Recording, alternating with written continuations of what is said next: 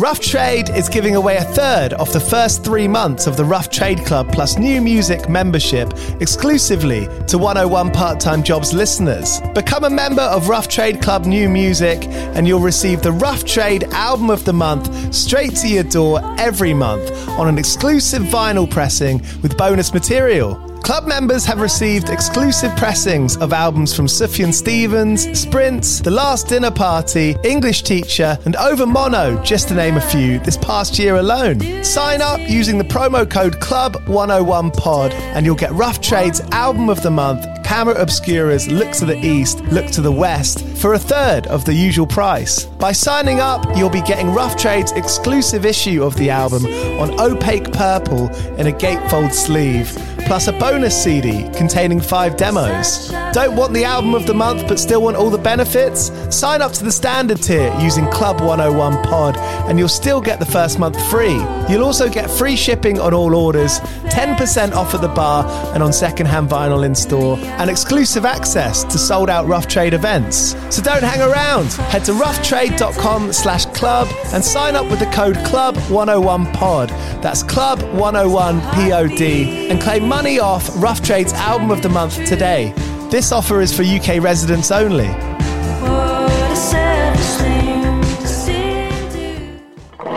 Do you play in bands? I did for the longest time. And I wish that I knew that DistroKid was a thing. I don't even think it existed back then.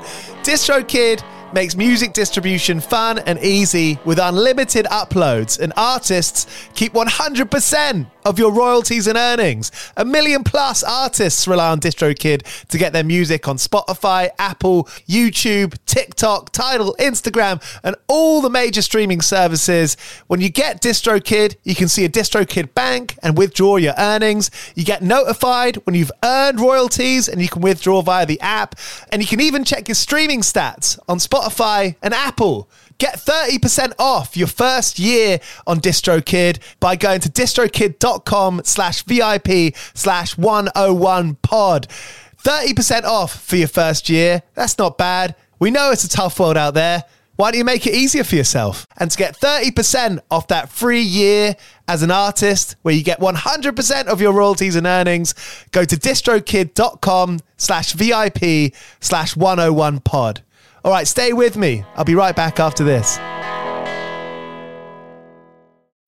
When you need mealtime inspiration, it's worth shopping Kroger, where you'll find over 30,000 mouth-watering choices that excite your inner foodie. And no matter what tasty choice you make, you'll enjoy our everyday low prices, plus extra ways to save, like digital coupons worth over $600 each week. You can also save up to $1 off per gallon at the pump with fuel points. More savings and more inspiring flavors make shopping Kroger worth it every time. Kroger, fresh for everyone. Fuel restrictions apply. Another day is here, and you're ready for it. What to wear? Check. Breakfast, lunch, and dinner? Check. Planning for what's next and how to save for it? That's where Bank of America can help. For your financial to-dos, Bank of America has experts ready to help get you closer to your goals. Get started at one of our local financial centers or 24/7 in our mobile banking app. Find a location near you at bankofamerica.com/talktous. What would you like the power to do? Mobile banking requires downloading the app and is only available for select devices. Message and data rates may apply. Bank of America N.A., member FDIC. All right, we're going. This is 101 Part-Time Jobs, this time with an old friend, a good friend, Will Gould of Creeper, who, if you didn't know, announced their new record, Sex, Death and the Infinite Void, to be coming out this May, which is next month now. When we met about 10 years ago, he was working at Love Film, which, if you don't remember what it was a kind of DVD subscription service where he would stand on the high street in Southampton and collar people and try and get their bank details for them to sign up. I knew he had some good stories, but what I didn't know was how many good stories he had and what absolutely gems of stories, including one working at Domino's Pizza, standing at traffic lights on a motorway dressed up as a pizza box, trying to get people. Look, I don't want to go into it. He got robbed at an off-license too. He worked at HMV, where later on they did Creeper did a signing session like a year later after he worked there on the floor. It's a lot longer than normal because he's got loads of funny things to say, and we haven't spoken in a few years. So basically we've made up for that time now. I hope you enjoy it. I definitely did. He even talks about getting signed on the day that he lost his job. So look, there's everything here, and he digs into meeting Mark Hoppus, speaking with Travis Barker, and then eventually going with the producer they did go for. and finding inspiration from T-Rex. Yeah, this is a sick one. It's longer than normal because we had just so much to talk about. Thank you so much for listening. If you do want to subscribe and rate, please do that. I think there are 4 reviews on my Apple iTunes. I'm pretty sure they're all from friends using pseudonyms. So if you do like this, if you want to help me out, please leave a review, make it 5 stars, obviously, and say something nice if you want to. But it would be really kind if you did. So thank you very much. 101 Part-Time Jobs with William Gould from Creeper. All right. I was working from the time I was 15. My mum made me get a job at 15. And I worked at a One Stop at the end of the road where I used to live in Southampton. And it was actually like a pretty sick job, to be honest. But like loads of weird shit would happen all the time. Like there was for a while I got put on this little bakery. They had a little bakery in the One Stop, and so I was in charge of that for a short minute, which was cool. But Kay used to work there. Do you know my friend Kay? We were working together one night at a One Stop, and it was just me and her. I can't even remember how old we were, but two like lads came in like balaclavas, and it was like late, it was like 9:30 or something, and I was like, I had a cup of coffee, and I'd made like Kay a coffee, and these lads, I was like, you're right, and they were like, give us all the cash. And I was like, what? They're like, give us all the fucking cash. And they jumped over the counter. Kay's just crying. I can't do anything. I can't get to the panic button because it's like this guy's in the way. And poor Kay, she's like he's had us open the tills. And I'm like, fuck, I haven't like cashed, done a cash out or whatever you do, take the money out in like ages. So there's loads of money in there. They're taking all the money. And Kay's like, they're like, fill the bags with some money. And so, like, Kay's, like, stuffing, like, this one-stop bag just full of money. And then she turns around while she's crying. Bless her. We always laugh about it. She went, do you want the 1s and 2s? And then the guy goes, I don't want the fucking 1s or 2s. And I was like, awful. And then as they're leaving, they're about to leave. Were you scared? Yeah, I was just shocked. Like, I was just kind of shocked about the whole thing because it was like a sleepy little place, but loads of weird. It would get ram raided all the time. Like, it was quite like, rough kids would come in, but it wasn't a particularly rough area.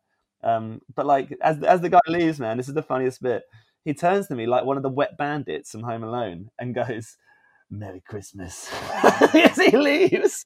Like, it was so funny. And then we had to like call the police, and the guy had to come, and yeah. So that was what I did to support the early days of touring in the bands. That was my first job. It became like a Tesco, and I hated working for Tesco. Were you touring a lot then when you worked at One Stop? Yeah, I was touring like constantly. Like we would but they were so flexible with me. You know exactly what I'm talking about when I say the jobs that you get that would just let you pick it up and put it down are like a godsend when you're doing this because and they just didn't care. They would like as long as you kind of worked hard when you were there, they didn't mind at all.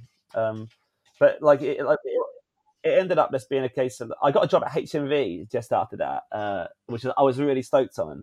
Like everyone's got that romantic notion that you're gonna work in a record store, and what you actually end up doing is, counting DVDs at 6 a.m. every day, and it's like not what you want to be doing at all.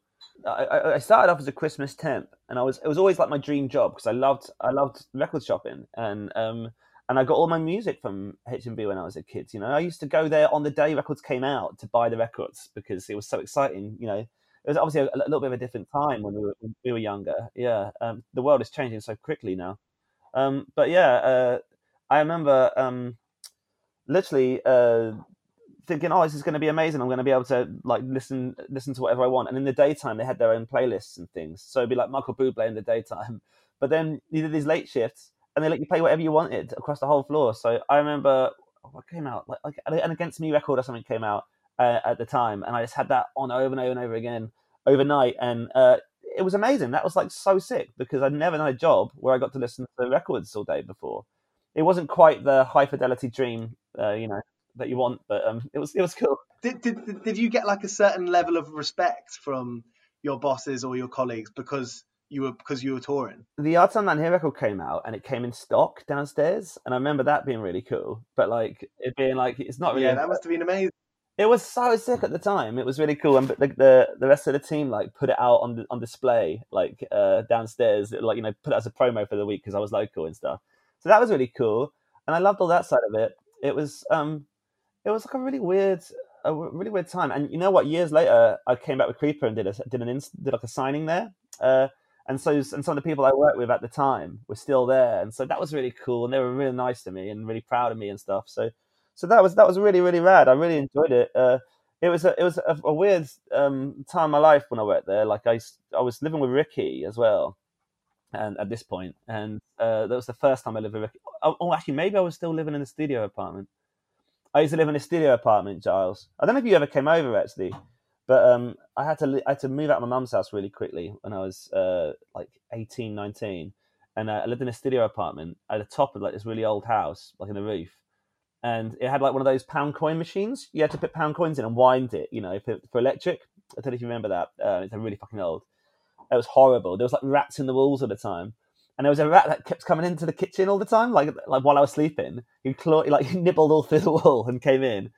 And I tried to polyfiller it up, and he ate all through that and came back in again. And we used to try and steal stuff. And so then I got like an old barbecue. We had like a barbecue on like in the park or something. I had the grill from the barbecue, and I had to put that over it. That's the only way I could stop this rat coming in my house. And Ricky came over one day, and he just basically said, "You can't live here. This is horrible. Come live with me." And so that's how I ended up living with him for the first time. But that resulted in like just going out. We would just have people stay all the fucking time. But that house was like a real shithole. It was really gross. I remember like Bren from the Lawrence Arms stayed and made this video about how disgusting that was, like, and shared it on social media. Yeah, so that was cool. But yeah, I remember like what I would do all the time at that period when I was trying to write, I had one of those really old phones. I never got an iPhone until I was kind of much older. I could never really afford to have an iPhone. So I had one of those first kind of camera phones. You could record little voice notes on it. And I used to run out to the toilet and when I was in work, and put my back on the back of the cubicle door and just record little voice notes of ideas I had for songs. So it was quite cool. I could, I'm sure you've done a similar thing. Just the musician's kind of voice note folder is always just full of maybe potentially garbage, but sometimes little nuggets of ideas, But it'd be much different for you because Creeper is a fully formed idea. I feel like from a fan's point of view, it's from the start, it had this well thought out narrative arch and this, meanings behind everything. Everything was there for a purpose. Yeah, absolutely. Like these things, the reason this all takes so long to do is because there's such intricate detail that goes into all of it. And if you're a fan of that sort of storytelling and like that, the sort of like the tiny little nuances and things, then like we work really hard at that. And so it's for those people who are looking to notice those things and to try and find the Easter eggs. But like it's more than just an Easter egg, Like if you want to look into something that we've been doing, we try to make it so it can be, you're rewarded the more you pay attention to things. You can get further in the things we're doing, because of that. Were you thinking of those little details and those, those storylines and those characters and those voices? Were you thinking of those whilst you were working these jobs at One Stop or at HMV? Yeah, you said you were going into the toilets and doing voice notes. Would that happen a lot? That would happen all the time. My phone was just full of content for these things. Like the second house I lived in with Ricky was when I really started doing Creeper, and my bedroom was just a fucking mess. But like on the walls, I had all these movie printouts, screenshots of loads of different films that I was looking to reference for Creeper. But I wanted to see them every day. I wanted them to be the last thing I saw when I went to sleep and the first thing I woke up. So I wanted to immerse myself. The nature of the way the only way I can really do this stuff is I have to be all in, and it has to be all the time. I have to be switched on because I have a really short attention span. And so I want to feel immersed and I want to feel inspired all the time. So I lived with this stuff all around me constantly. My room was just I found some photos of it the other day, actually, from that room with Ricky. And you can see all of the things that I would go on to use for different things for Creeper for ages. But it takes a while because you end up like finding a tool and then I'm thinking that would be perfect to use for Creeper for something. But it's not, I don't want to shoehorn it in anywhere. So I'll keep that and come back to it. Like So my girlfriend now, Charlotte, was in the Creeper, the last Creeper narrative in the story for our last record. But when I first met her, I saw her and I thought, oh god, like she would be perfect to play a character at some point. She's so dramatic in the way she dresses and her makeup. When I first met her, and I remember thinking, you would be so perfect to use for something, but I had nothing to use her for at that point, like to collaborate with. And the first time we started working together, I logged it in my head, and I was just like, well, at some point I'll need somebody for something, and when that spot comes available, I know that I'll have the perfect piece for that puzzle, you know. You're just taking real life experiences and immortalizing them practically. Yeah, but it's very, very different to the way, like in a sense, when I'm doing Creeper, we're never singing. We're very rarely singing about things that are happening. It's not like it used to be when I first started writing songs, where it would be literally about what was going on in my life at that exact moment. These are like a thread of reality, and then an entire kind of facade built on top of them, you know, like, and made into like something that's like a, you know, I've been asked in the past about like, oh, is this song about that thing that happened? And it'll be a song that's literally about like a sleep demon that I've created, you know, like for the first. So it's a really different type of writing than other people. So it is taking things from the real world, but it's taking things from the real world and kind of ushering them into like this kind of weird fantasy, you know. I often like to think of the characters and everything, like you know, in Big Fish. You ever seen Big Fish? That film? Yeah, amazing film. That's incredible. Film. Like I always like to think of them like the songs are almost like those stories that he tells in Big Fish. You know, they're kind of much heightened, much more dramatic, and much more fanciful versions of the real world. They're kind of it's and that's kind of how it works. It's a really bizarre setup. But anyway, that job in HMV, man, that job at HMV, I literally threw up. I would be recording a song like one day and then throwing up in that same cubicle that I just wrote that song in for drinking too much with Ricky the next day. You know, like we'd have bands stay constantly. Like I constantly had people over. Like it's so funny, and that's something that's never really changed throughout my life. Even when I was the Creeper, Dan Andriano stayed over with Bangers at my old house. It was so cool, like because obviously I had to try and downplay how much of a massive fan I was. But we've had like me and Ricky had Tim Barry stay. We had and you know I think I got him to sign my Avail VHS. That was really cool. Jeff Rickley stayed. So we had so many cool people stay, and that's kind of what punk rock is. Do you feel like being around that and hanging out with those people, did that sort of, I guess maybe it's hard to say, but do you reckon that instilled a kind of sense that, you know, that's what you could do? You could do that for a living? Yeah, I think like I was really underconfident in my abilities when I was younger. I loved making and creating things, but I was quite nervous, and I've always had a little bit of a stutter. I had a much worse one when I was a kid, so I never felt like I would be. I didn't think I was a very accomplished performer, really, and I felt like everyone could sing really well, and I was always trying to learn how to sing and stuff. I felt like I was a few steps behind everyone. But what I really liked about punk rock was that it didn't matter. It didn't judge you for your ability, as long as like it had a heart and it had like a hook and it came from a good place and it had a good ethic. Like then everyone was welcome. And I found that like a really exciting place to be, especially for somebody who was still trying to find, you know, I was trying to work out what I could do and what, you know, what I was able to do in terms of that world, in terms of songwriting and stuff. So I just found it a really fertile place to kind of grow that side of myself. And I think a lot of people do. That's why punk rock constantly delivers a high caliber of music all the time, and an artist constantly delivers. You more often than not, you find that they're from scenes like that. I think it's really cool. Well, it has to be real, right? It has to be real, and you can smell it when it's not real.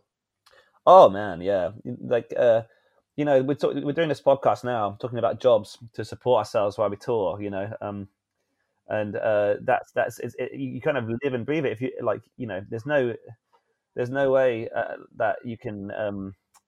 There's no way you can get up there and fake it. Like even what I do now, you know, which is quite heavily removed from DIY punk and things.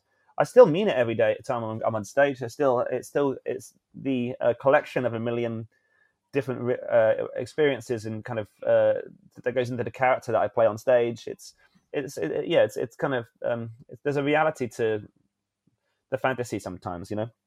And punk rock's amazing. That's why it's so sick. That's how we met. You know, that's how like I met all my friends. I moved to Manchester, as I said, recently, and all the people I knew here, I met through punk rock years ago.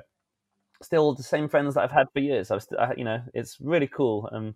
I think you're very lucky to find yourself in a world like that when you're younger. And I wish, I hope that people are still kind of connecting in those ways. I know they are, but like sometimes I feel a little disconnected from DIY punk as I get older, because you know I operate in a little bit of a different place now. But like it's still such a big part of my life when in my formative years. Like it was so important to me. I used to love it, like going to house shows at like Paul and Kerry's house, and before that, there was one with this, the Homestead, like that punk house. Like if people don't know what that is, that's I used to hang out there all the time. It was kind of a punk house in Southampton. It's still there actually, but it's not. You can't live there anymore. But all those shows, I used to go see the Steel. Yeah, like I remember going to 58A, Andy's old house, like. All of that stuff was just, I don't know, it's so ingrained. It still feels like a part of my DNA in a way. I just got a Steel tattoo. Did you? What did you get? I got the light bulb, but it's cool. it's the only kind of band tattoo. I think it's the only band tattoo I have. And like, you know, it's probably just over 10 years since Bright Grey was released. What does Steel mean to you, Charles? Steel means like just fully wholehearted believing in yourself, and within that having a kind of fountain of youth, in a sentence. That's a really good description of how that band makes me feel. Do you know too. What I mean? Like that there was such a special time, because it makes you want to jump around, because sometimes you want to jump around for a big reason, you know, something's happened or something's gonna happen or something, you know, something in mind. But other times you just want to jump around for no real reason other than it's just a normal day with a bright grey sky. Yeah. You know what I mean? And that band just encapsulates like the massive things and the small things all in one big experience. You know what I mean? I think absolutely. And I think like it's such a special band. I don't know what it was like with them else in other countries, but like, especially in this country, it didn't matter where you saw them play, what part of the country, everyone was there for the same reason, and everyone loved them. They were like universally loved. And I just think, I don't know, I remember doing a show with Our Time Down Here, and it was Ceremony and Peter Black and the Steel headlines. Yeah, that was their last ever gig. That was their last ever show. Right, yeah. We played that gig, but like Ian was there, obviously. I don't know if Ian was in Our Time Down Here at that point. I can't really remember what time. It's when he got hit in the head. Yeah, Sean, she fucking stage dive and just kneed him in the face, and it broke his nasal passage, and he was thrown up everywhere. But Tolly took him to the hospital and then paid for him to have a hotel in Kingston that night. And that's the sort of stuff you don't even, you know, there's plenty of stories people know about how brilliant John Tolly is, but like that's a story that no one knows. But he just did that. My story with John Tolly, it wasn't exactly the most fruitful meeting, but I'd gone to a few banquet shows, so maybe, I mean, I knew who he was. He probably didn't know who I was, but I was going to the Steel Bright Grey release show, so it must have been about a year before that night, and I borrowed an ID from a friend from school. And you know when like Backers Club, the bouncers were really harsh. Oh man, yeah, I do. Yeah, they were like so. Like basically, I like totally fluffed it and like got the wrong address on the ID that I had. They were basically like, "We're going to hand you into the police. Like we're going to hand in this fake ID, this real ID of somebody else to the police, and you're going to have to basically speak to the police about it." And JT stepped in and was like, "No, I'm going to take this. He's okay." So I had to get driven by my stepdad the next day all the way down from Kingston to Kingston from Watford to pick it up from JT. And that was the first time we met. That was the first experience we had. Dude, those bouncers at Backers, they're like horrible. They're really mean. Dude, there was one time I got like I don't know what I was doing. It was kind of, chaos years. So I was just like, it was one of the nights. Anyway, like I left like my phone downstairs and they wouldn't let me back in the club. So like, and I was to be honest, now I'm remembering it. Now I'm starting to remember that I was probably a dick. But I snuck past them. I snuck past them to get my phone or something from downstairs. And when I came back up, they were waiting for me. And the woman like suplexed me on the concrete outside. Yeah, like really bad. It was awful. An awful night. So, yeah. What was that club in Southampton that you used to talk about in some Our Time Down Here songs? Not Cube. Unit. Club, yeah. I got kicked out of Unit once for dancing on one of those really. They were really like small tables, and I was like dancing on one, having a great time, and they just booted me out. I feel like I was there that night for some reason. Yeah, I've got a feeling I was with you actually. No, there's a photo. There's a photo from that night of me and you dancing. Man, probably Taking Back Sunday. Yeah. I mean, like that club was sick. That Unit club was so cool. I used to really enjoy going there. Like because Ricky had that little bar on the middle floor with a smoking area. Yeah, I remember. Yeah, and because Ricky was running the bar, he'd just give you free drinks, and it was just amazing. And it was just so sick, and everyone would just go there, and he just put on, I don't know, whatever was out at the time, like punk rock records, and you just get drunk with your friends. Super, super cool. When I was thinking earlier on about what stories to tell you for this, I couldn't really put the time frame together very easily. But this, like the HMV would have been like, that would have been Our Time Down Here. That's when I'm doing that all that stuff. And then afterwards, we decided with Our Time Down Here that we were going to give it a go of just touring as much as we could. But that meant I couldn't really afford to pay rent at Ricky's house anymore. So I asked my dad if he would put some of my stuff in his garage. And I think he was like, yeah, you can come. He said the thing is, your age, you've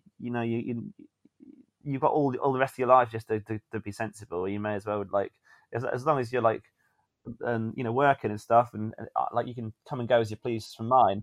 So it was super cool, and that was in Portsmouth. So I moved all my stuff back to my dad's house, and then I started working this job. This is really funny.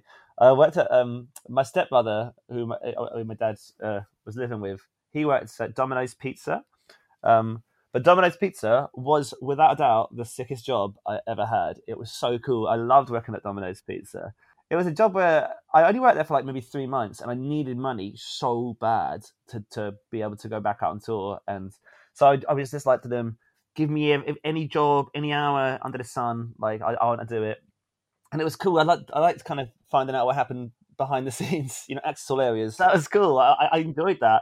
I don't know why. I just really enjoyed working there. So what were you doing? Making the... I was making the pizzas and cutting the pizzas. I don't drive because I'm such an irresponsible piece of shit. So I couldn't do deliveries. So I just kind of do whatever they'd let me. And I kept saying to them, and the manager took a shine to me, and she was like, "Oh, you should try and do a management course here." And I was like, "No, I play in this band." And she was like, "What does your band do?" And I was like, "We just play to nobody. Just play to no one, and no one really cares." But that's what I'm doing with my life anyway. So one day, I don't know, I was debating whether to tell you this story or not. So one day, she calls me up and she's like, "Oh, Will, we've got a job that you can do, but no one ever wants to do it. And I was like, mate, I just need some money. I'll do whatever is going." So she was like, "Oh, come by the shop." So come by the shop, and waiting for me in the shop is a costume, and the costume is a giant pizza box. It's like a giant, like a Domino's pizza box. yeah, dude. No. Dude, like she's like, "What we need you to do is like it's like canvassing or something like that. They call it. I can't remember what they call it. They were like, "We're gonna take you out, and we're gonna stand like on the way onto the motorway. There's like a traffic light, and everyone stops there. We need you to stand inside this pizza box costume." And honk this little horn. So they gave me like a little bike horn, like a little bike horn that had like a little rubber bit on the end that honked. So my job was to stand. So I didn't want to do it, mate. I really didn't want to do it, but I needed the money, And the thing is, when you're doing this stuff, you've got to support yourself somehow. Like, there's no money in music, especially not back then. Exactly. When you were alone. So I was like, you know what, I'll do this. So I put that costume on. My little head poked out the top of the box, but I had to wear a Domino's cap. So I was kind of grateful that, like, if anyone saw me, they wouldn't recognize me because I was dressed as a pizza and a Domino's employee. And I took my little bike horn, like one of those old-fashioned rubber honky bike horns. Yeah. So, like, I'm standing there and I'm honking the horn, like, really unenthusiastically. And the guy I'm with he's like, Will, no. You've got to shout. We're doing this promotion for the new stuffed crust pizza. And I'm like, oh, okay. And I look down and I realize that the box I'm wearing is a stuffed crust pizza box. And he goes, you've got to shout, get yourself stuffed with the new stuffed crust.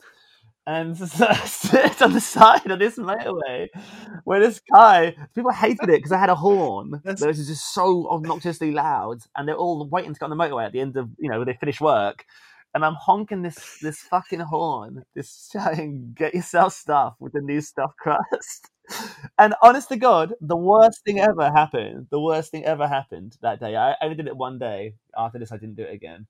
While my hands the pizza box was so big, Giles, I couldn't grip the horn so well, and so I dropped the horn, and this man, some dickhead in the car, just he ran over the horn with his car, and it completely obliterated the horn. The horn is like so many pieces, and so I can't do anything. I can't bend over to pick the pieces of my broken horn up because my hands won't go together because the box is so big. Dude. Yeah. It's dark, man. That's what people write films about. That's a scene in a Seth Rogen film, I'm sure. Mate, it's crazy. Like, it was really, really low. That's so like, funny. I was playing in Up and Down Hill. I was trying to make my spooky goth record at that point in time, I think at the time I was saving money to try and pay to record this album. And the Art and Down Here record was called Midnight Mass. And it was one of my favorite things that I've been involved in. Great record. Thanks, man. But Neil did it. Neil did it all, but he did it for free at first because he knew we were struggling.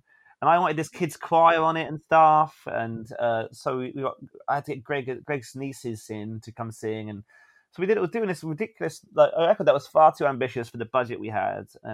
So I was just doing anything I could to kind of fund it. So I just didn't care. And also, like, I just don't that sort of thing. Like, I just don't care that much. Like, I feel like if you're making something and you're excited about it, you've got to find a way to pay for it. And it's embarrassing, but like, it's like, I don't know. It's kind of, these are the things we do to do this. And often I think it's good, this stuff like this, like talking about it, because people always ask me all the time, sometimes we do these talks in university buildings, Charles, where they ask us to come in and talk to the music kids that are they're doing the courses there.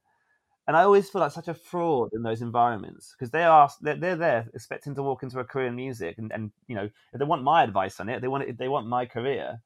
The path they're taking is the opposite path that I took, because I was in the pizza box honking about getting yourself stuffed with a new stuffed crust. And they're learning how to use Logic, like it's we couldn't be more different. Right. So I think it's good to talk about this stuff because it shows the reality of it, But do you know what's interesting? Have you seen that the Lil Peep documentary on Netflix? No, but I've heard some really good things about that. He wasn't really doing anything of note other than sort of, I guess, being this party guy that he was late, in years to come, he was going to portray in his songs. But he was just doing this thing. And then when he found this thing, which, call it rap or whatever, that was it. That's what he did. And at least that's how it's portrayed in the documentary. But you just got to do it, right? I mean, if you want it the most, you're far more likely to get it. Yeah, right. Like, that's the thing. I think with all this stuff, all of it comes down to is my main motivation became about like leaving, like making something that I was really, really proud of and leaving that, because even if no one likes it, at least you've got it, like you kind of etched your kind of little part. You've done your little bit, and someone will find it and someone will like it. And I'll never forget, this is one cool thing. I'll never, ever forget, after all this stuff with Art and Down Here breaking up, and I was never really doing anything. I remember going to Hobbycraft at my dad's house when I was living there. Good shop. And it's such a good shop. And buying all the Halloween stuff, all the little plastic Halloween pumpkins. And I pressed our little logo, the owl at the time, on the cover of some card. I wrote a massive long letter and I stuffed it full of Halloween stuff and a CD, and I sent it off to loads of labels and didn't hear from anybody back, and all this stuff. I made all this stuff. I was constantly making stuff all the time. And then when we broke up, kind of felt like all of it was like, it kind of served a small collective of people who followed us and listened to the output that we made. But then Creeper went on tour in America for the first time, and we played in Chicago. And I met a kid there who came up to me after the show and was really nice about the Creeper show, but then said that he'd been following us since our time down here and had been waiting for us to come over and play in that band all this time. So I was like, oh, you know what? All this time where you think that no one gives a shit, like, and you're just creating, you don't know what you're doing it for, and like there is sometimes someone out there that's just listening, and you know, as you kind of, and you should stay motivated for those reasons. There's, you know, that it feels a little bit hopeless sometimes doing this, and it certainly has for a lot of my life. Like I've, you know, been touring now since I was I don't know, like 17, 18, and now I'm 32. It's been a big chunk of my life, you know, that I've been doing this. So yeah, like I think it's important to stay motivated and to remember those moments, you know. Totally. I feel like that loops round to you know, punk rock as a broader idea of doing things yourself, and feeling, you know, doing the way that comes naturally to you, as opposed to doing something for someone else, in the way that if you just busy yourself with doing something that keeps you happy, you know, for me it's this podcast, for you it's Creeper, for someone else it could be stitching, you know, it goes back to that one thing that just makes you feel good inside. And if you just kind of like one track mind do that, then no one can ever criticize you for that. You know what I mean? Because it's your thing, right? Like that's the thing. It's like it's your lane, and it's your the one thing that you have that is kind of unique to you, and you can kind of create and cut and kind of mold it in any sort of shape you want. And there's very little in our lives that we're really in control of. I've noticed as I've got older. I realized that, like, with Creeper and creative things, that's the thing where I'm in control, and that's when I'm in my happy place, because I can manipulate and build worlds and create something that offers an escape for me as well as the audience, and in whatever shape I choose. It's you know, I really truly feel like it's a true thing. The only one of the only real votes we have in this world is what we spend our money on and our pound, and what we choose to support with that. Even though I completely, you know, agree with, I vote in elections and involved in it. I think one of the main votes we have is where we spend our money, and the one thing that we have complete control on is what we are creating and what we're putting out into the world, and hopefully the things that you and I have made over the years have made people happy. And I know your records have made me happy, and we used to go. I remember going to see you so many times at that point in time. I also found out about the Sidekicks from seeing that show. Do you remember that? Do you remember that show in Southampton? So that night we came to see you, and the Sidekicks played. I didn't know who they were, and they played that song. Was it 1940s Jet Fighter Pilot? Is that the what it's called? Fighter Jet. That song, like, it literally just chilled me, and I saw it, and I was literally blown away by it. And that was the thing. We have this song Misery, the Creeper, which is like one of our singles from our last record. And I called up Ian, and I was like, we need to do a song that tries to make people feel the way that this song made me feel when I saw that. And our song sounds nothing like theirs. It's not the same at all. But that evening was the nucleus for that kind of spawned the next part of our career, basically, because Misery would become such an important part of our set every time we play. So yeah, weird. It's weird how it comes around. Dude, that's so cool. I'm so glad you told me that, because otherwise that would have just been forgotten about, right? Yeah, like, you know, I don't know when else I would have told you that information. I would never have shared that. But yeah, it was a weird moment. I remember watching it. And you know that feeling you get when someone's playing, and it was just him and the guitar at first. And I remember like having the chills on your neck, and just being like, this is just so powerful. Like, I'm like being really properly moved by this. And at this point in my life, I've seen so many bands. I've been to so many gigs. I've been a part of so many gigs, and like not through not because you want it to, but like there is after you go to so much of it, the magic of live music sometimes does get a little lost, and it's hard to, you know what I mean? Like, it's kind of hard to always get into it as much as you used to when you were younger. But this one evening, this one magic moment, I just felt something, and I was like, Jesus Christ, this is so powerful. And that's the whole aim of Misery. That, like, I went over Ian's the next week, and we wrote that song, like, because we loved that one. Anyway, yeah, that's that story. those moments become eternal, because I mean, it's similar to the Requiem by Our Time Down Here. Is, you wrote that Requiem on the back of a train ticket. Is Yeah, the lyric? Yeah. And it's like, I remember hearing that for the first time and being like, fuck yeah, because at the time I was getting trains to fucking here, there, and everywhere, borrowing money here, there, and everywhere to go to gigs and drink a couple of pints of cider. And it was like, the image of a train ticket and writing your Requiem is such a powerful image. It's funny, like I used to write like all the Out of My Head lyrics on bits of paper like that. I used to write them on Tilver Seat at one stop.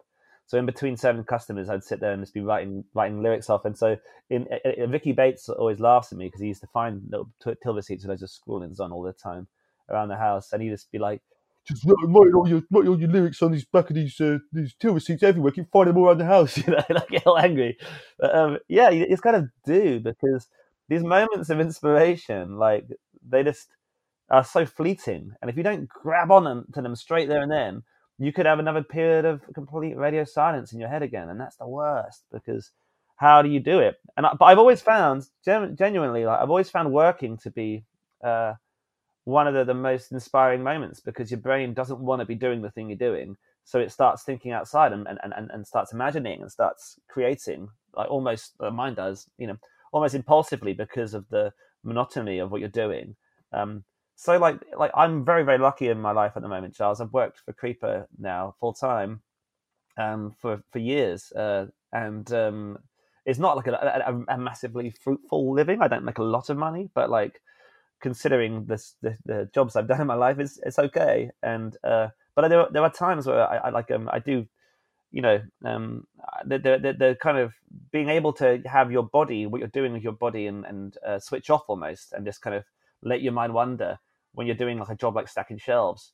I do miss that, because I had so many cool ideas all the time, just because I was so bored of what I was doing. Do you know what I mean? Like when you're in school, mate, when you kind of gaze up out the window, and suddenly you're imagining a completely different thing, and you've got this idea, and you can't wait to get home to go and do that thing, or to draw that picture, or whatever. No, exactly that. No, exactly that. I think the interesting thing about that is that when you are in that thing, where your brain, you are completely running free with whatever you want to think about, and you automatically you have to go to the thing that makes you the happiest. And if that makes you stoked on something, forget about if someone else can get stoked on the same thing. But for you, that makes you stoked. And so when you act on those feelings, when you act in a way where you're surrounded by those feelings, you're going to create something that is irreplaceable. 100%. I think that like lots of this creation stuff, like there's that David Bowie once said about how he kind of magpied different things, and it was kind of a collector almost. Like he would collect accents, he would collect different nuances from different types of music and different sounds and different visual ideas. I think we all do that. I think we're all doing that all the time.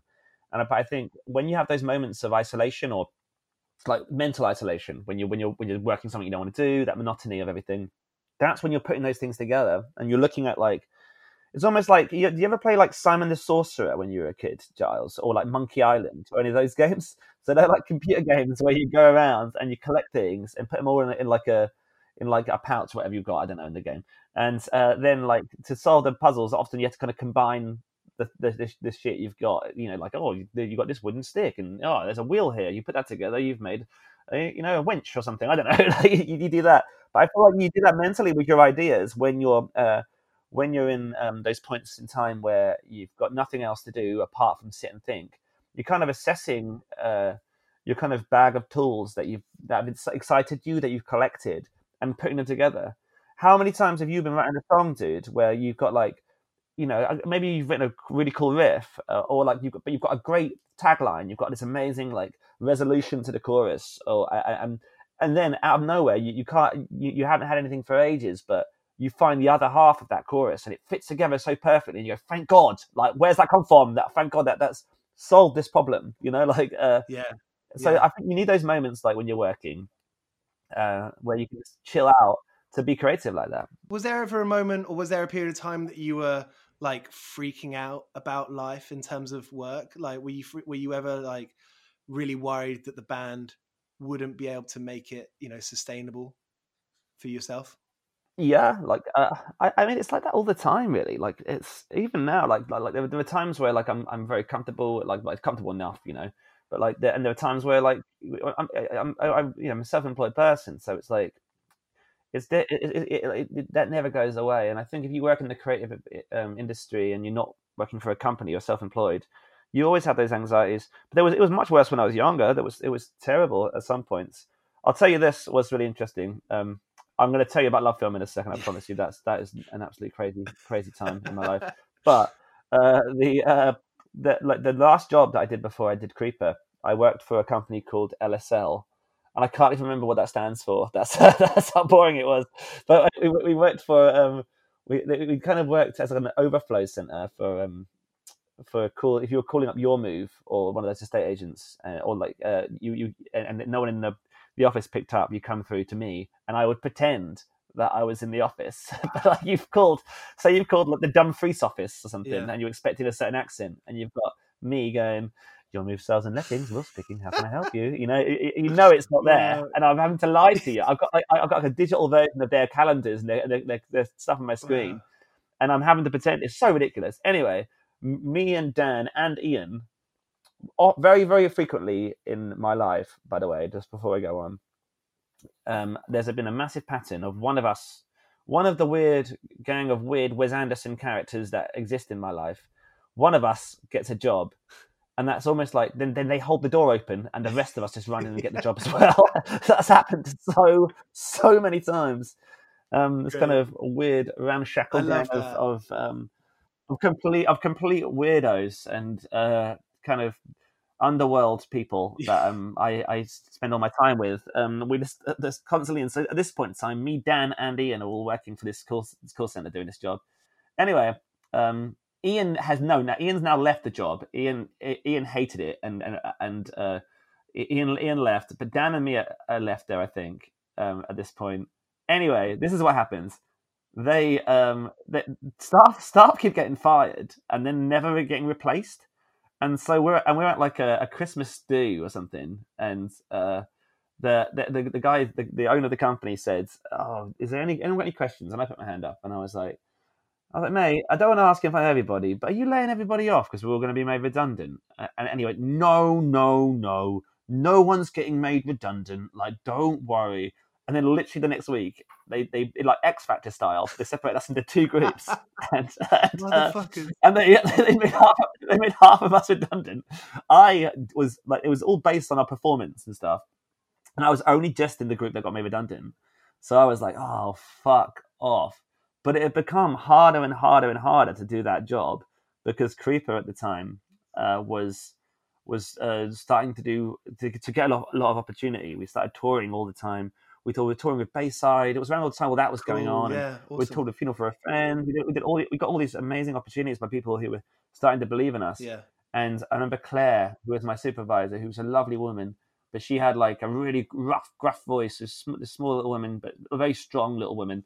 And she's like, "Well, I can't keep giving you all this time off." And I was like, "I don't know what to say, Claire. Like, I need to do this touring." And she was like, she was getting unpaid leave. Anyway, so they got me redundant, and they offered me a $3,000 redundancy package because I've been there like 3 years or something. And I was like, "That is sick. Yes, give me that." Okay. And I leave, and on the way back home, I call Ricky, and I'm like, "Mate, I don't know what I'm going to do because I don't know when this package is going to come through, this money, but also I don't know what I'm going to do about rent." And he's like, "Don't worry, come back, we'll work it out." On the same walk back from the call center to my house, I got a call up from the manager of Creeper at the time, and he said, "Oh yeah, we've just signed the deal with Roadrunner." That happened on the way back. Wow. So everything just happened on the same day within like an hour. Fuck yeah. And then since then I haven't done a job since. And so like I was super lucky, but like. and it was chaos. And Giles, there's another funny part of the story as well. So like that all worked up. It synced up perfectly. We got a record advance and stuff. We started. It wasn't a lot of money, but like it started all with the $3,000. That did me 3 months because you can get by on $1,000 easily. So like I was doing all this stuff, and then I got called up from the manager of the company to come back in like the next day. Came back in and they said, "We've made an error, and you don't have to get made redundant." And like it took me to a separate room, and I just so I just had my head in my hands, and I was like, "Oh God, I know I should be happy about this, mate, but that's actually really, really, really inconvenient now." And so he said, "I've never told anyone this before, and I shouldn't be telling you now."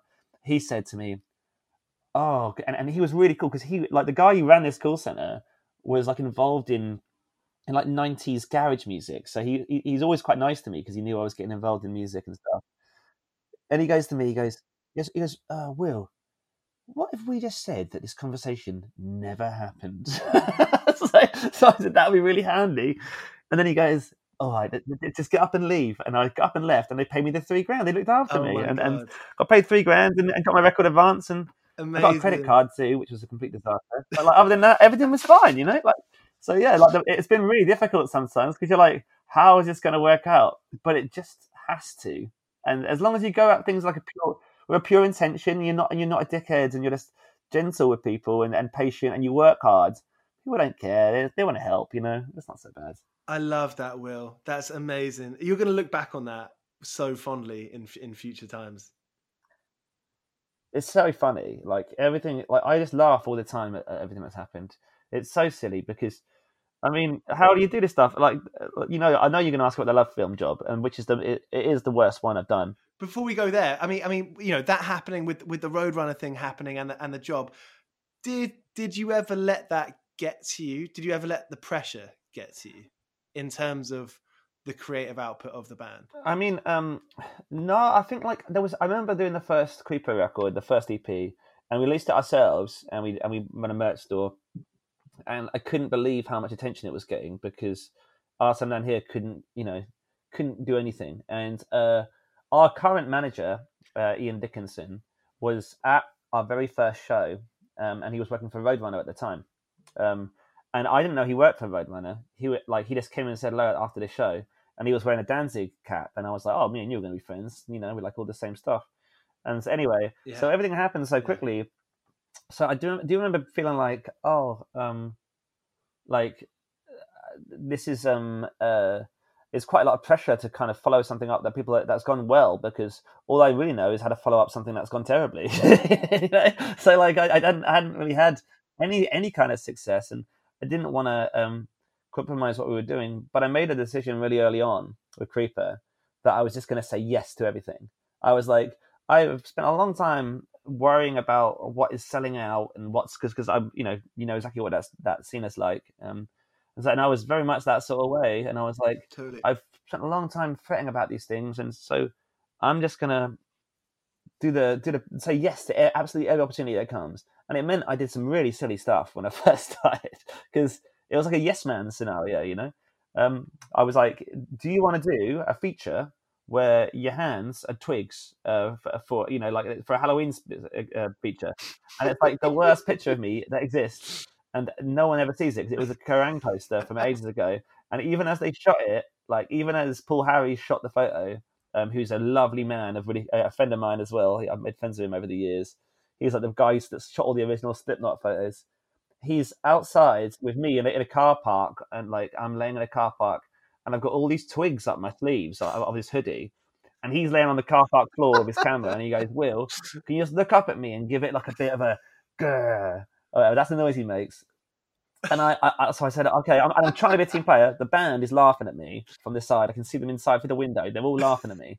And so I got up and I kind of rustled my little stick fingers at them and gone, grrr. And I've stopped and I've put my head down and I've looked up at him and I've gone, Paul. I said, "What are we doing, mate?" And he just looked at me and said, "We're just trying to make a living, mate. Let's just go." I just completely breezed over it. Just trying to make a living. Let's keep going. Yeah.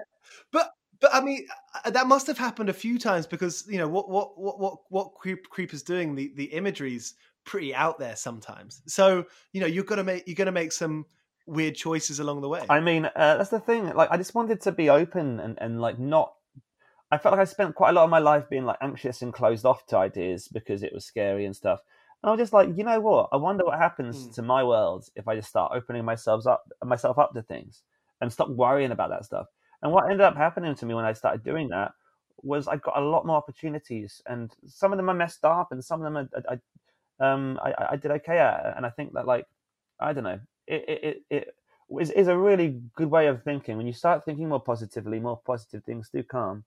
And I do think that is true. And I think that, like, for all the silliness and all the nonsense that's happened over the time, I think there's been some rare pieces of magic that I wouldn't have got to if I didn't try and we didn't do things. And some of the stuff I'm so proud of. It's just there's certain things you look back and you think, I wish I did that a little differently. And or, you know, there's like silly little things. It's the same with music. All that happened really, mate, is I started thinking about the image of the band and what we're doing with the theatre of it all in the same way I think about songs. And do you know what I mean? You probably absolutely know what I mean when I say to you, like, you listen back to an old record and you, more than anyone else in the world, know everything that's wrong with that record. You know? You could tell everybody, like, every little level that you didn't get quite right when you were doing it, like, everything you got a little wrong, you know, but no one else does. It's always the cohesiveness for me. I'm like, why do those lyrics dot around all over the place? Do you know what I mean? Where you, like, I always look back at lyrics and think, like, that's a bad, there's no real cohesion to the story. You know what I mean? But then to other people, it's a different thing. So it's hard to say sometimes, isn't it? I think, like, that is absolutely true. Can I ask you a question? I was telling Charlotte about this the other day. Do you, as a lyricist, do you find yourself having little motifs that are almost accidental? Like, like, for example, I know that, like, people say this to me all the time. I seem to constantly mention holding hands in songs, and, like, I'll use a month and a color. There'll be like there's these things that people constantly tell me that I do. What are yours? Tell me what yours are. The word "all right." I got the word "all right" and "want you around" comes up a lot. And, no way. Oh yeah, all the time. I like. Do you know what it comes from though? And I honestly, I think this probably happened. I started writing songs when I was 16 or 17. When I learned, that was the same time I learned to play guitar. But I've just given myself. It's kind of annoying because I want to get out of it. And as I get older, I do want to learn to get out of it. And I do want to start writing some folky songs at some point, because I just kind of want to train myself out of this. Because when I'm just writing something, I'm getting a melody and I'm basically just singing gibberish. The next level of the gibberish is "all right" or "want you around" or "I don't know." You know what I mean? Or, like, you know, there are quite a lot of bands that say "sorry," for example. And, like, it's kind of funny because in the context of it all, you'll never notice it. But it's you or people who really know the band notice it. You know, it's bizarre, isn't it? My girlfriend was like, and I know her because of Cynics. She's like a Cynics fan. It's fucking awesome. She's probably, you know, like she has all the records before we met and everything. But even now, writing songs, she'll be like, "You always say that one thing." I'm like, "Fuck, I need to stop doing it." It's so difficult to stop once you've done it. Like, and you know, I do it all the time. Like, if I've got like a line to fill, I'm always trying to describe the mood in a color. So, you know, there'll always be the names of colors, and then the month it happened, and, like, just every single song. And once you ever think it, you're like, how do I stop doing this? But in a way, you just exactly described to me what is, you know, one of the appeals of Creeper, because you put a month on it. Do you know what I mean? You put a color towards it. You put in some kind of touching of skin. Like, immediately, those are three elements that everyone can relate with.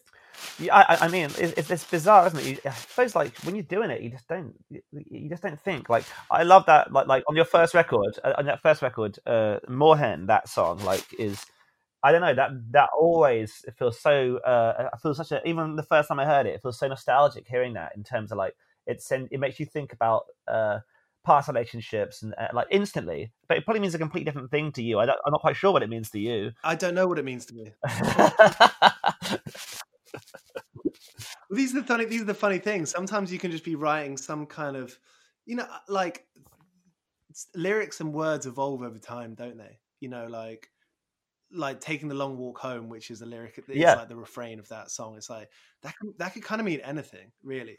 Yeah, I mean, obviously it's taking the long way home, but also like people, like everyone's walked home. But we take the long route home because we don't want this to end, you know. And it's like, is it a sad lyric? Is it a happy lyric? It's so cool because you can. So everybody who listens to that song, it's always anything. Yeah, but that's what's amazing about that song, I think, because it can mean so much to so many different people.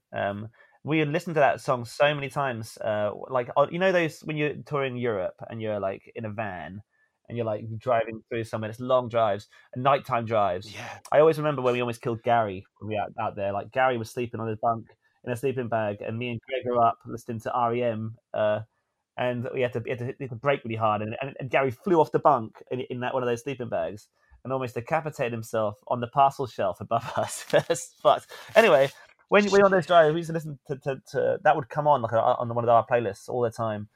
And I just remember thinking it was such a brilliant song because it can be interpreted as a really happy song or a really sad song or like a really romantic song or like a really like heartbroken. It can be so many different things to different people.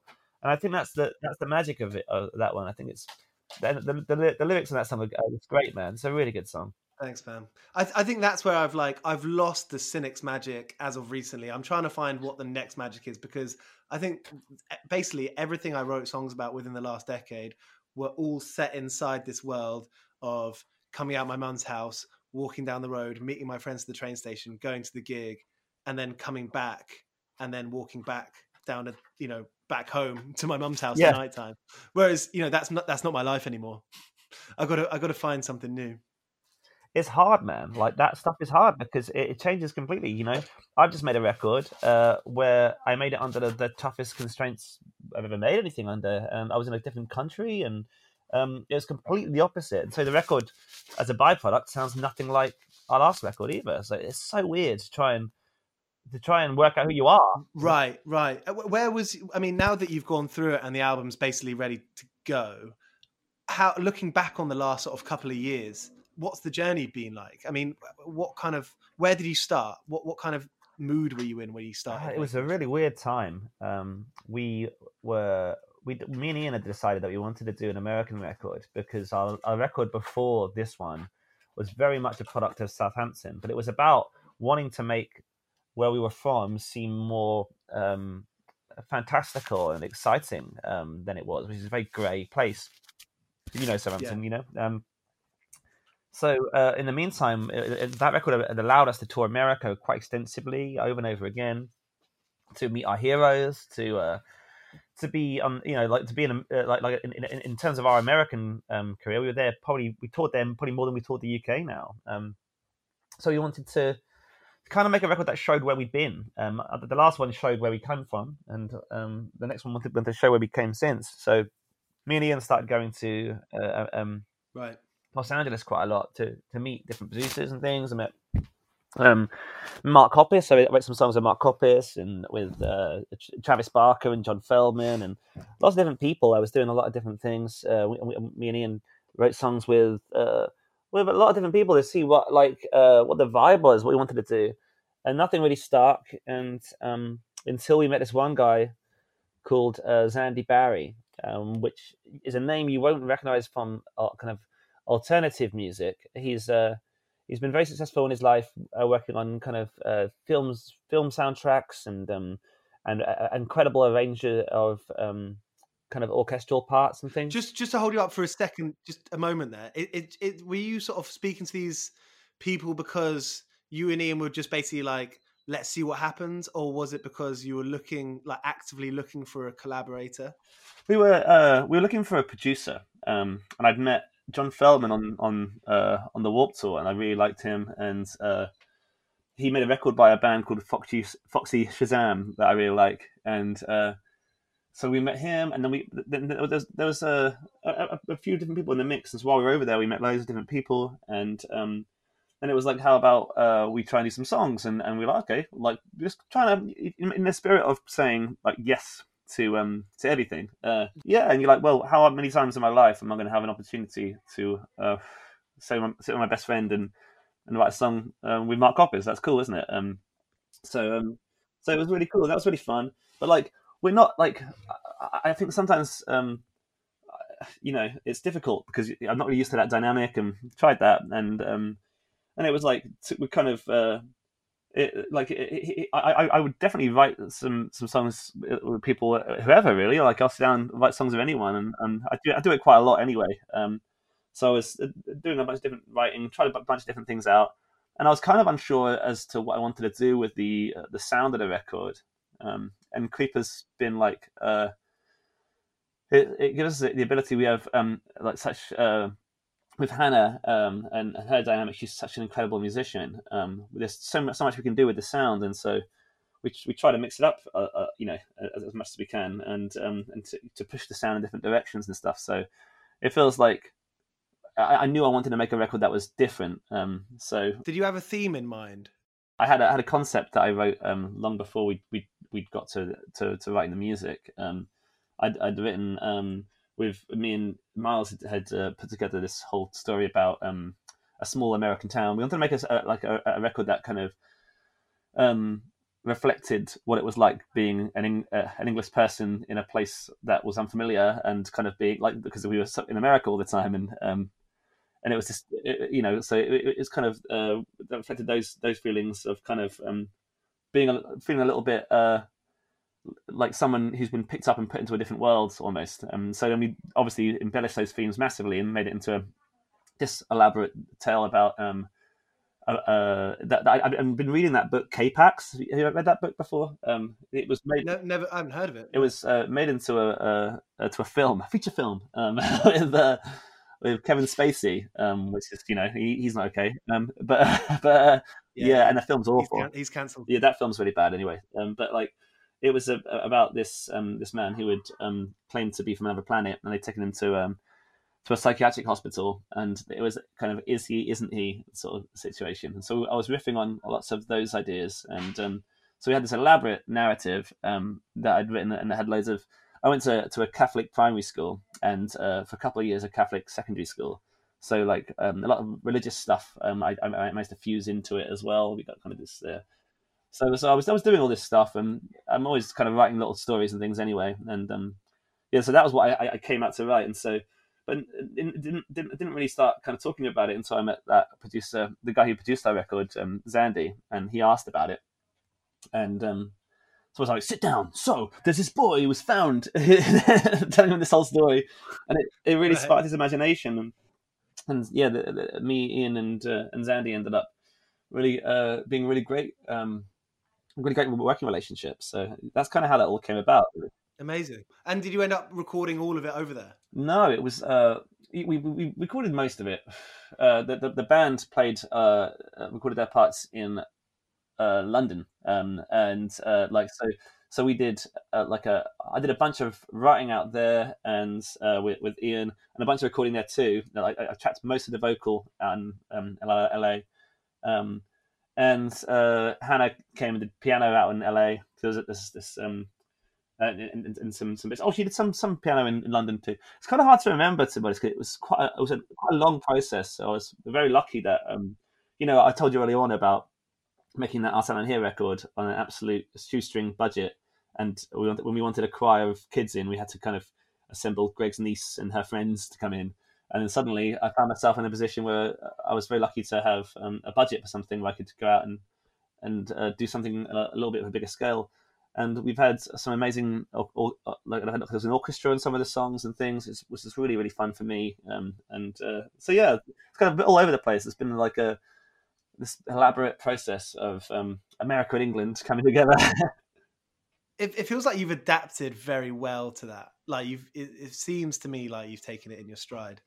Well, thanks, man. I appreciate that. It's just I just have lots of fun with it. Like these days, I'm always focused on like, is it a good song? Is it like I don't want to write a song for the sake of just throwing something out there. So am I doing something that like inspires me? And so like at this point, I've done quite a lot of punk rock in my life, and so I wanted to try and do something that was a stretch for me, and it's like trying to keep things exciting and trying to do things that are a little bit out of your comfort zone.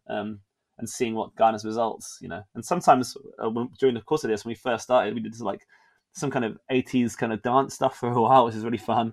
And I really like those songs, but it wasn't right for Creeper. And so it's kind of trial and error, Have you been listening to different stuff that you maybe wouldn't usually? What have I been listening to? I think like a lot of this record has been based on records that I kind of grew up with, my parents' records and things. So we've been like it was T-Rex is a big influence, and a lot of the kind of the swag on it. There was like 90s Brit. What I know, man, it's incredible. There's this story about that song we just put out, Cyanide, where like I was in a bit of a creative. The creative hole at the time. It was difficult because Ian got quite unwell, and so wasn't able to travel for a little while. But I was trying to keep the record together, and so I was out there like trying to write and do things, but I couldn't really do it. And you know what you were saying about Great Cynics, how you reached a point where you just couldn't really do it. I was kind of at that point for a minute, and everything we started working on, I just didn't really like that much. And then one day I was frustrated, and I'm having breakfast in this. My manager is out there as well. It was at a really critical moment where I didn't quite know what was going to happen with everything. And so he was out there as well, and we went for breakfast somewhere. And I was just eating in this diner on the way to the studio in the morning, and T-Rex came out over the speakers in this diner, and I just went, this is what Creeper is. Creeper is a glam rock band, it doesn't matter what glam rock is. It doesn't have a particular style, There's so many such variants in that music, like Mott the Hoople and stuff. But I was like, it's a theatrical rock band that like, and he was like, my manager said to me, well, go and do that. And I was like, you know what, I'm gonna fucking do that. so I went in that day, and I was like, it's so cool that you say Mott the Hoople, because all that stuff inspired Oasis, and like that stuff has such a crazy range of influences. That's a really good point, and that's really relevant too to this story, because Britpop was a big part of my life when I was growing up, and a lot of the reasons I realized that I liked Britpop so much was that it drew from that 70s kind of rock music, like bands like Suede, who I love. You can hear all those influences in that music. And so then I started, we did start using some of that. Like there's that song we have, the song Annabelle, which is, I was like, I want to use that beat from the Suede song Trash. Let's try and do a little bit like that, and then we'll take it off in a different direction, But like, we'll start with that. So like, it was suddenly, we're taking these kind of quite British influences and threading them through like an American kind of filter.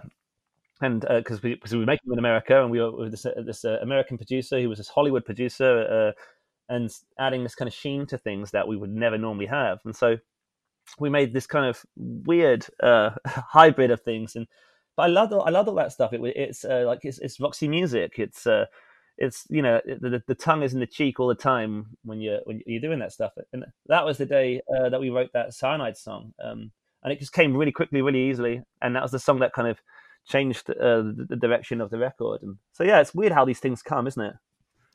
It's so often how when things get really complicated and you think you can't go on, how with the flip of a page, the flip of a moment, you realize it's also simple, because all it is about is making music that makes you feel good and makes you kind of want to dance. Yeah, exactly that. And the thing is, actually, this is quite relevant to this conversation too. I always remember what Mark Pavey said to me once, the singer of The Steel. He we were on tour with them, and we were doing something with Arthur Mann-Hill. It was when we were just starting to experiment a bit more, and he said to me, the thing is, if you he said, I always find if you're writing a song that and it doesn't work for 2 hours, you should scrap it and just move on to something else. And he said that to me, and at the time I was like, wow, like, because I always felt you just kind of labor over it. Well, I realized you overcomplicate things so much. Like, if it should flow, it should be easy. Some people write in the opposite way, but I've always felt that was really good advice from him. And I always think about that, because as soon as if it's exciting and you're in the moment with it, then you end up with something cool. And if you're overcomplicating it and the song's not writing itself. It's not coming to you. You're forcing it. You end up with something a little bit tricky to listen to for anyone else as well, you know? Right, because if you experience it the first time when you're playing it, that's like you're hearing it for the first time. So if you labor over it, then you've listened to it for 500 times. If it's only after like the 1,000th time that you've heard it whilst you're playing it, that's when it clicks. No one else is going to listen to a song 1,000 times before they like it. No one's going to give it that time. You like something, there has to be, not all the song, because, you need to have some Easter eggs in there for later. But I think, some part of a song has to be instant for it to be a classic. Yeah. If you want to write classics, then something has to be instant. Yeah, I think like that, and that's the fun of like what we do with this band is that like it's not we're not a band of musos. This is not kind of incredibly complicated music. And if you make the writing of that music complicated, you kind of messing it up straight away. And I always feel like it's important to remember. We always talk about this, serving the song. Like, what does what I'm adding to this serve the song? Am I coming at this from a place of like an ego, where it's like I have to be singing through the entire thing? Like, what am I doing with this part? Then I think sometimes some of the music that I'm not so fond of is stuff where there's like too much going on. This like the guitar is overplaying, and sometimes I think it's right just to play bar chords or like just to play power chords, like just like easy stuff, like because like you mentioned Oasis just now, some of the biggest anthems of our lifetime, and those are simple songs. They are simple songs, but they are incredibly well written, and there's a magic in getting that simplicity right, I think. Well, it's something Sam Russo, who's just released a record, one thing he said to me about a decade ago, he was like, dude, the best songs have 3 or 4 chords. And I'm like, yeah, that's so true. It's so true. Man, think about all those amazing Alkaline Trio songs. They're all the same chords, and they're incredible. They're so good. Like, it's like, it doesn't have to be complicated. It doesn't have to be like a puzzle. And when you make it into that, that's when you fuck things up, I think, Like, I think you get bogged down in it. And I've definitely been guilty of that in the past. It's just but just keeping that in mind, I think, is a massive aid to songwriting. This is why we need friends who are into the same things as us. Just to be like, no, I just like it for what it's like, because I like it for what it is, not because I think you're playing so good or hard or you're singing so crazy. It's because of just simply what it is. How does it make you feel? Like when you're watching it, like when you're seeing a band, like that's the thing. I never really responded very well when I was younger to maybe it's because of my own inability, but like I never really responded very well to really overly complicated music anyway. It just didn't hit me in the same way. That wasn't never for me, and that's not why I like music. I didn't want to see a clinic on how to play guitar. I wanted to hear something that like made me feel something. Will, let's start wrapping this up with the Love Film story. Okay, so Love Film. Also, by the way, can I say I don't want to wrap it up. This has been an awesome conversation, but I feel like we'll talk forever. Yeah, I know. I feel the same way. So after I did the there's a little segue into this as well, which is funny. So like after I did the job at Domino's Pizza, I had to go on tour again. So I lost my job at Domino's Pizza, of course. But I've always thought, what could have been? I could have been that manager, could have been that Domino's Pizza manager.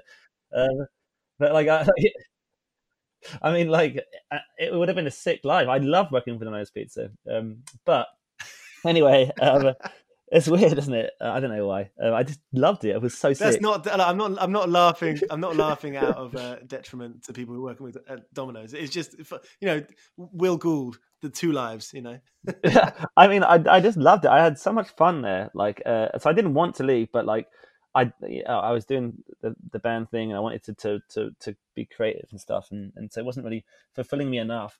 Anyway, then basically what happened was we broke our time down here up, but to like, I was like, well, I'm going to sort my life out now. I need to kind of do it.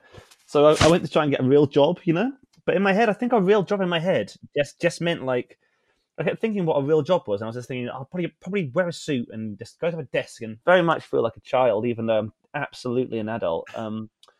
So at the time I was just like, that's what a job is. So I went for a job at this insurance company. That like I didn't know what I was doing, obviously, and so I got an interview, and I had to walk there because I didn't have a car. But like the nearest train station was this was Cosham in Portsmouth, near where my dad's from. And so I got the train to Cosham, but then I had to walk. I had this suit that was kind of hodgepodge together from things I found in the house. Some of it was my dad's bits, like so like I'm wearing this suit, and I have to walk across a field to get to this building. But as I walked there, my shoes just got covered in mud as I'm walking there, so I look scruffy before I even got there. Anyway, I sat down. I'd done this interview. They like I'm chatting to these two people, and they're like, "Oh, so can you give me some experience on this and this and this, all these different things?" Chatting about it. It's all going pretty well. And at the end, they were like, "Well, Mr. Gould, it's nice to meet you." And I stood up and shook their hands, and then they were like, "We've got a couple more applicants." And because they said that, I don't know why I did this, but I went, "Oh, I've got a couple more interviews as well." And they went, that's obviously such a weird bragging thing to say, like to somebody who's doing an interview. Like it sounds like I'm showing off. Yeah. Even though I did not have any other interviews, I had no other interviews. There were no prospects on the table other than this insurance job. And they went, "Oh, where are you interviewing?" And I looked down, and like when you have like your brain dead, you can't think of anything at all. And I just looked at the floor, and I felt like I was looking at the floor for it felt like an hour. I looked at the floor, and I just went, "Phones for you." And it was like the most obvious lie you could possibly give.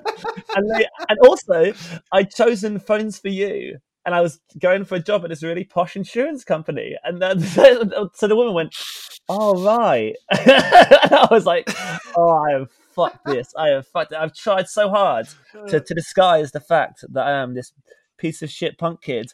I've dressed all up, I'm covered in mud, and I've started this massive lie that they know is a lie, and it's not even a good lie, And so then they never even phoned me back. They never even phoned me back to tell me I didn't have the job. I just never heard from them ever again.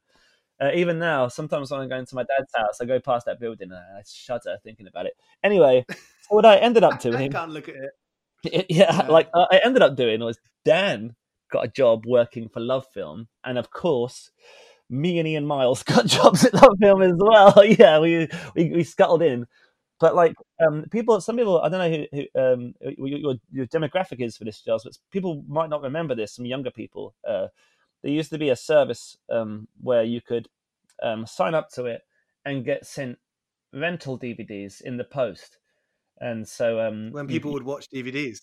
Yeah, before Netflix became a streaming platform, there was Love Film, which was you could sign up a subscription, and they would send you a DVD in the post, and you watch it, and you send it back, and you could pick another one or whatever.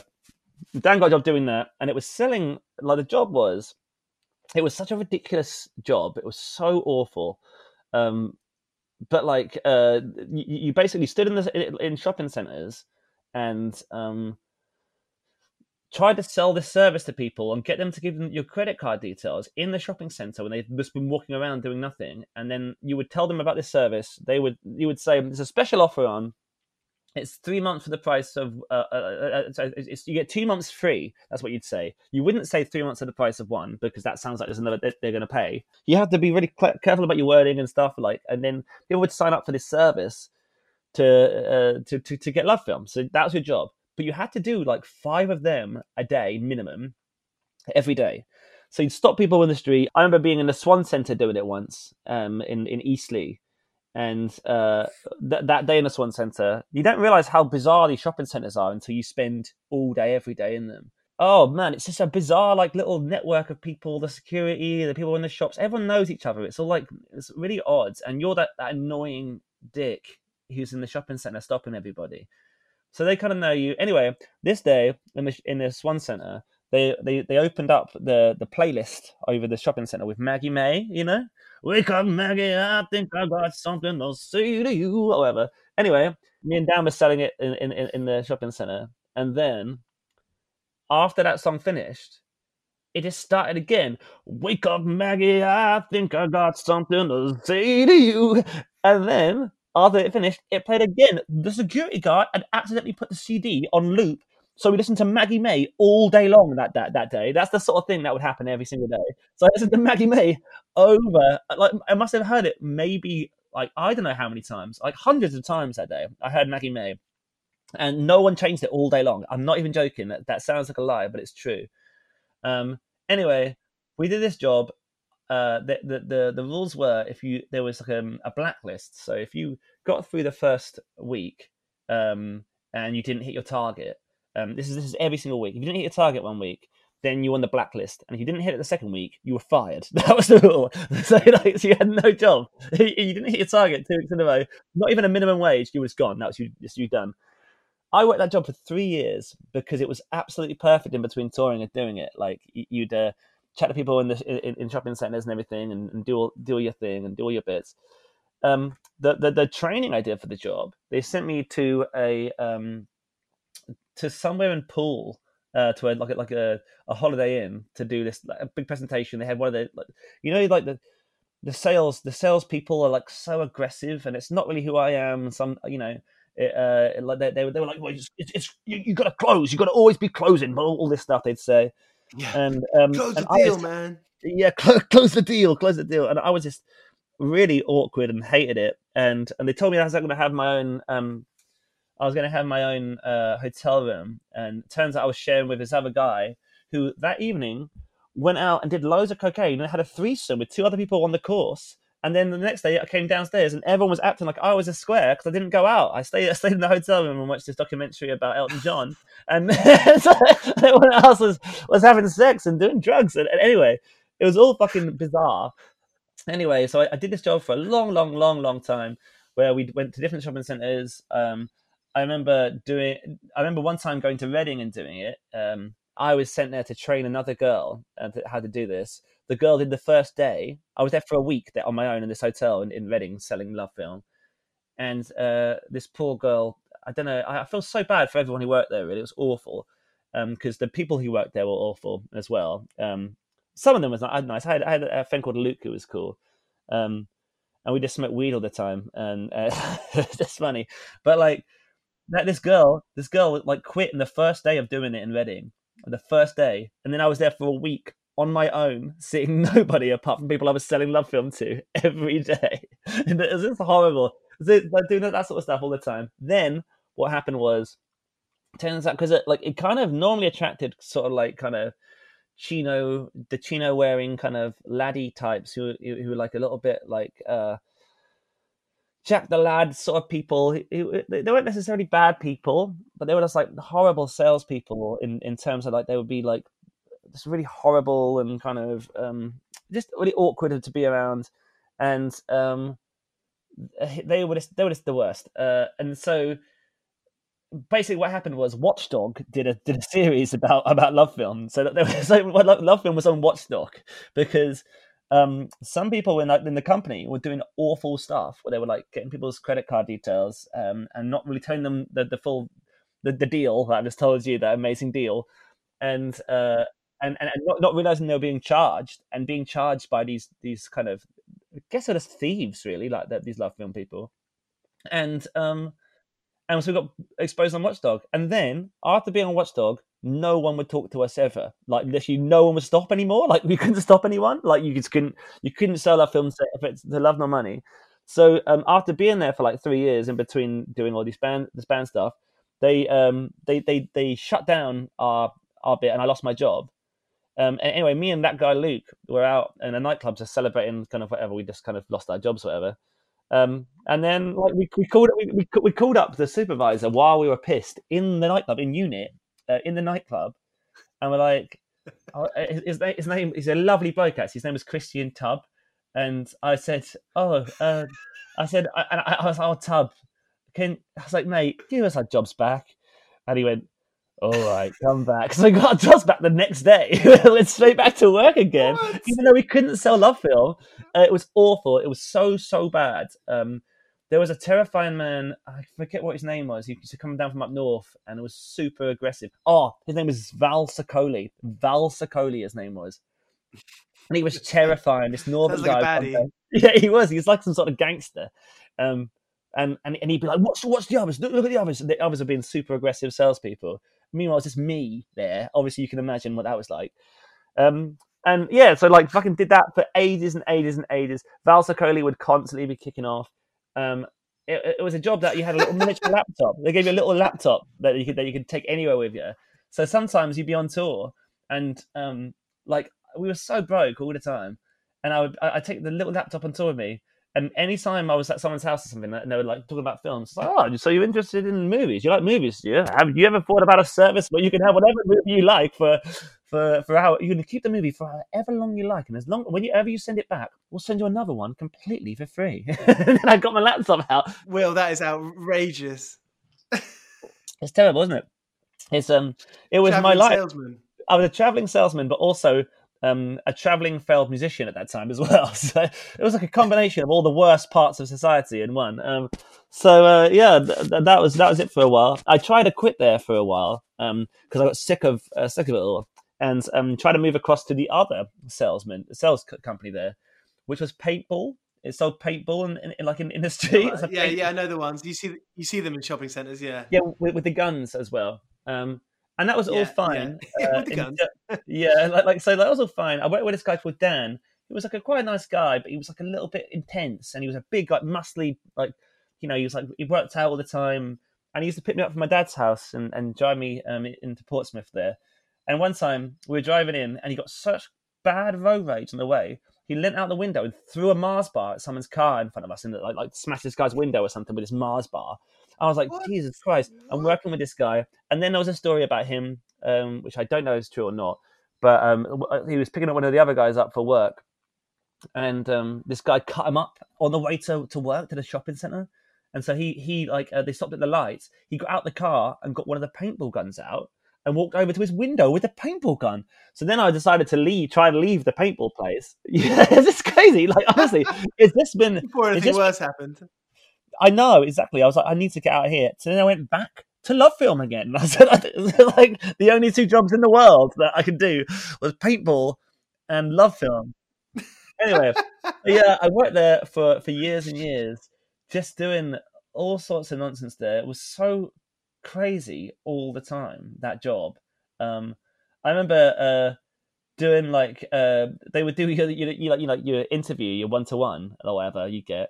But we do that in a shopping centre as well. So you go to like the shopping centre canteen and you sit there, and my boss would just be like critiquing my performance. And I was like, we're all living inside this shopping centre. It's so weird. Like, it was so strange.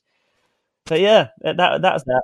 I remember seeing your Facebook statuses from that time, and there was always funny stories coming out of that. It was just ridiculous. It was just absolutely ridiculous. And but you know what? Like, the cool thing about that job, I'm trying to take positives from things as I get older and stuff. And I've done a lot of really weird jobs over the time to support myself. And I realized that like I was quite like socially awkward, and I was quite weird, and I was always kind of like quite an introverted kid for quite a while. Did that job, and after doing 3 years of that, I felt like I could kind of just.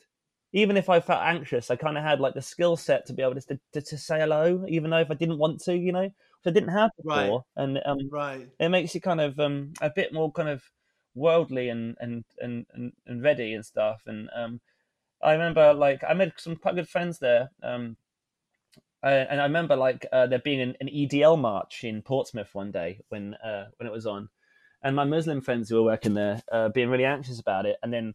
The only person marching was one guy who was shirtless with a Caristella who had a Union Jack tied around his neck, and so we was laughed at him instead, obviously, because it was ridiculous. But yeah, these experiences of people that you know and you share all this stuff with, and I don't know. I think it makes you a better person. It makes you like appreciate things a lot more when things start going well. I think like one of the things. When I was younger, I always remember one of the really formative experiences when I was younger was I was beaten up quite badly once when I was a kid, and so what that gave me was an incredible amount of anxiety. I couldn't leave the house for a long time, and I had a stutter. I still have it now every now and again, like a stammer when I speak, and I've worked for years to try and stop it happening, especially when I'm on stage. That's why I talk in a character kind of slow and. and ensure of what I'm saying. And when I speak fast, that's one of the things that has come along with that. But like what the cool thing about doing these jobs, especially the public facing sales jobs, was it forced me to have to kind of understand how to speak to people of all different backgrounds, kind of posh people, and like, you know, people that I would normally kind of run into, and it forced me to kind of have to kind of learn how to talk to people. And I learned like so much, like people that you wouldn't normally you normally come into in your everyday life, you know, going to punk shows or whatever. So you'd end up in a situation where you feel like I was very lucky that it made me feel like I could kind of talk to anybody, even though I hated doing it and it used to make me anxious to do. I'm really glad and grateful I did it, because it brought such wonderful experiences that I still use the techniques that I've learned from when when you're feeling awkward or anxious and I have to go out and speak to somebody. I know I have to. I still kind of take a deep breath and keep myself calm in the way that I learned to do when I was doing these jobs. So like I'm really, really grateful for them. I think it's a big part of who I am. It's a big part of my character. It shapes a lot of who I am, from being like a nervous wreck who wouldn't leave the house when I was like a teenager. It's made me into like it's made me into somebody who can just chat and talk, and I never used to be able to do that, and now I chat and talk too much, Giles. Like, actually reflecting on it with you today, it's been fun, because some of it, like, it doesn't come, you don't think about it every day, but you perhaps maybe use some of the coping mechanisms that you learn when you're working, and the people skills that you learn when you're working. Use them every single day of your life, you know. It's like they're things that I use every single day. Like, I used to get so anxious when I first started doing Creeper about doing interviews and things, especially someone you don't know, or a phoner. And you, like, some days when I'm doing this band, I'll have like 8 different interviews on the phone like for a day. They'll pop them all together or something like that, and I'll get like so anxious about it, like, sometimes, and then I remember, oh well, this is kind of just the shit you did when you were, you know, teenager, like, or like in your early 20s. Like, it's just take a deep breath, and everyone's just a person, you know. Like, that's the thing, like, everyone's just like you, everyone's just a person. And so I'm really grateful for those experiences, and I met some such amazing people, mate, doing these jobs, as everyone does when you do it. And I always remember what my nan said to me before she died. When I was young, and she was like, "Are you started working yet?" And she'd say, "William," that's how she sounded. "William, have you started working yet, William?" And I'd be like, "Oh no, I haven't started yet." She's like, "You're gonna love working. You have such a laugh working. You have such a laugh working with people and meeting people. I had so much fun in my younger years working." And she was completely right. It just even, you know, what I do now is work. I work like all day, every day on Creeper. Like, it's a lot to do. And on my other creative projects, I'm very, very lucky to be in my position. I've worked very hard to be in it as well.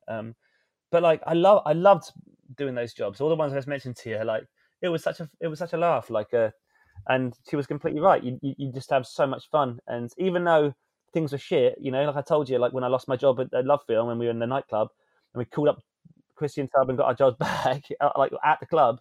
Like, we're laughing as we're going through the shit, and because everyone's kind of going through the same shit as well, you know. Yeah. I think that's such an important part, to laugh about it sometimes. All of it has to be laughed about, man. Like, especially like right now, we're in the middle of this massive epidemic, and everyone's at home. We're all stuck inside. If you're not laughing and kind of seeing the humor in it, in a way that's kind of inherently British to do as well, like, just to laugh at the real ridiculousness of this, then it just makes you sad, and there's no point spending your life all being sad, because, you know, that's no way to live at all. So, like, I think it's important to laugh at all these points of kind of adversity we come up against, because it makes you who you are, really, and it kind of connects you with other people. And the most important thing in the world to me has always been connecting with other people and kind of collaborating with other people, doing things with each other. And so, like, I'm in this house right now with my girlfriend and our housemate Alex, and we just laugh every day, even though it's shit. We all know it's shit. We all want to go outside. We all want to go and have a beer and sit in the sun, but we can't. So you just got to make the best of it. And I think that's the same with working. It's the same with doing bands. If you can laugh at all these things, you know, that's the best way to deal with it, I think. you know what I mean? Absolutely. Will, thank you so much. You speak so wonderfully, and I love your imagination. The Creeper story is so amazing, and it's so much fun to watch it continue to flourish. Thank you, Charles. Thanks for having me, man. It's lovely to catch up with you. I feel like I haven't seen you in quite some time, but it's lovely to hear your voice. So yeah, thanks for having me, man. I appreciate it. No, I can't wait to see you on the tour that will eventually happen, right? I've been working all day for me mate on the side, running around like a blue ass fly. I've been working all day for me mate. Every bleeding minute I've been on the go, up and down the ladder like a fiddler's elbow. I've been working all day for me mate.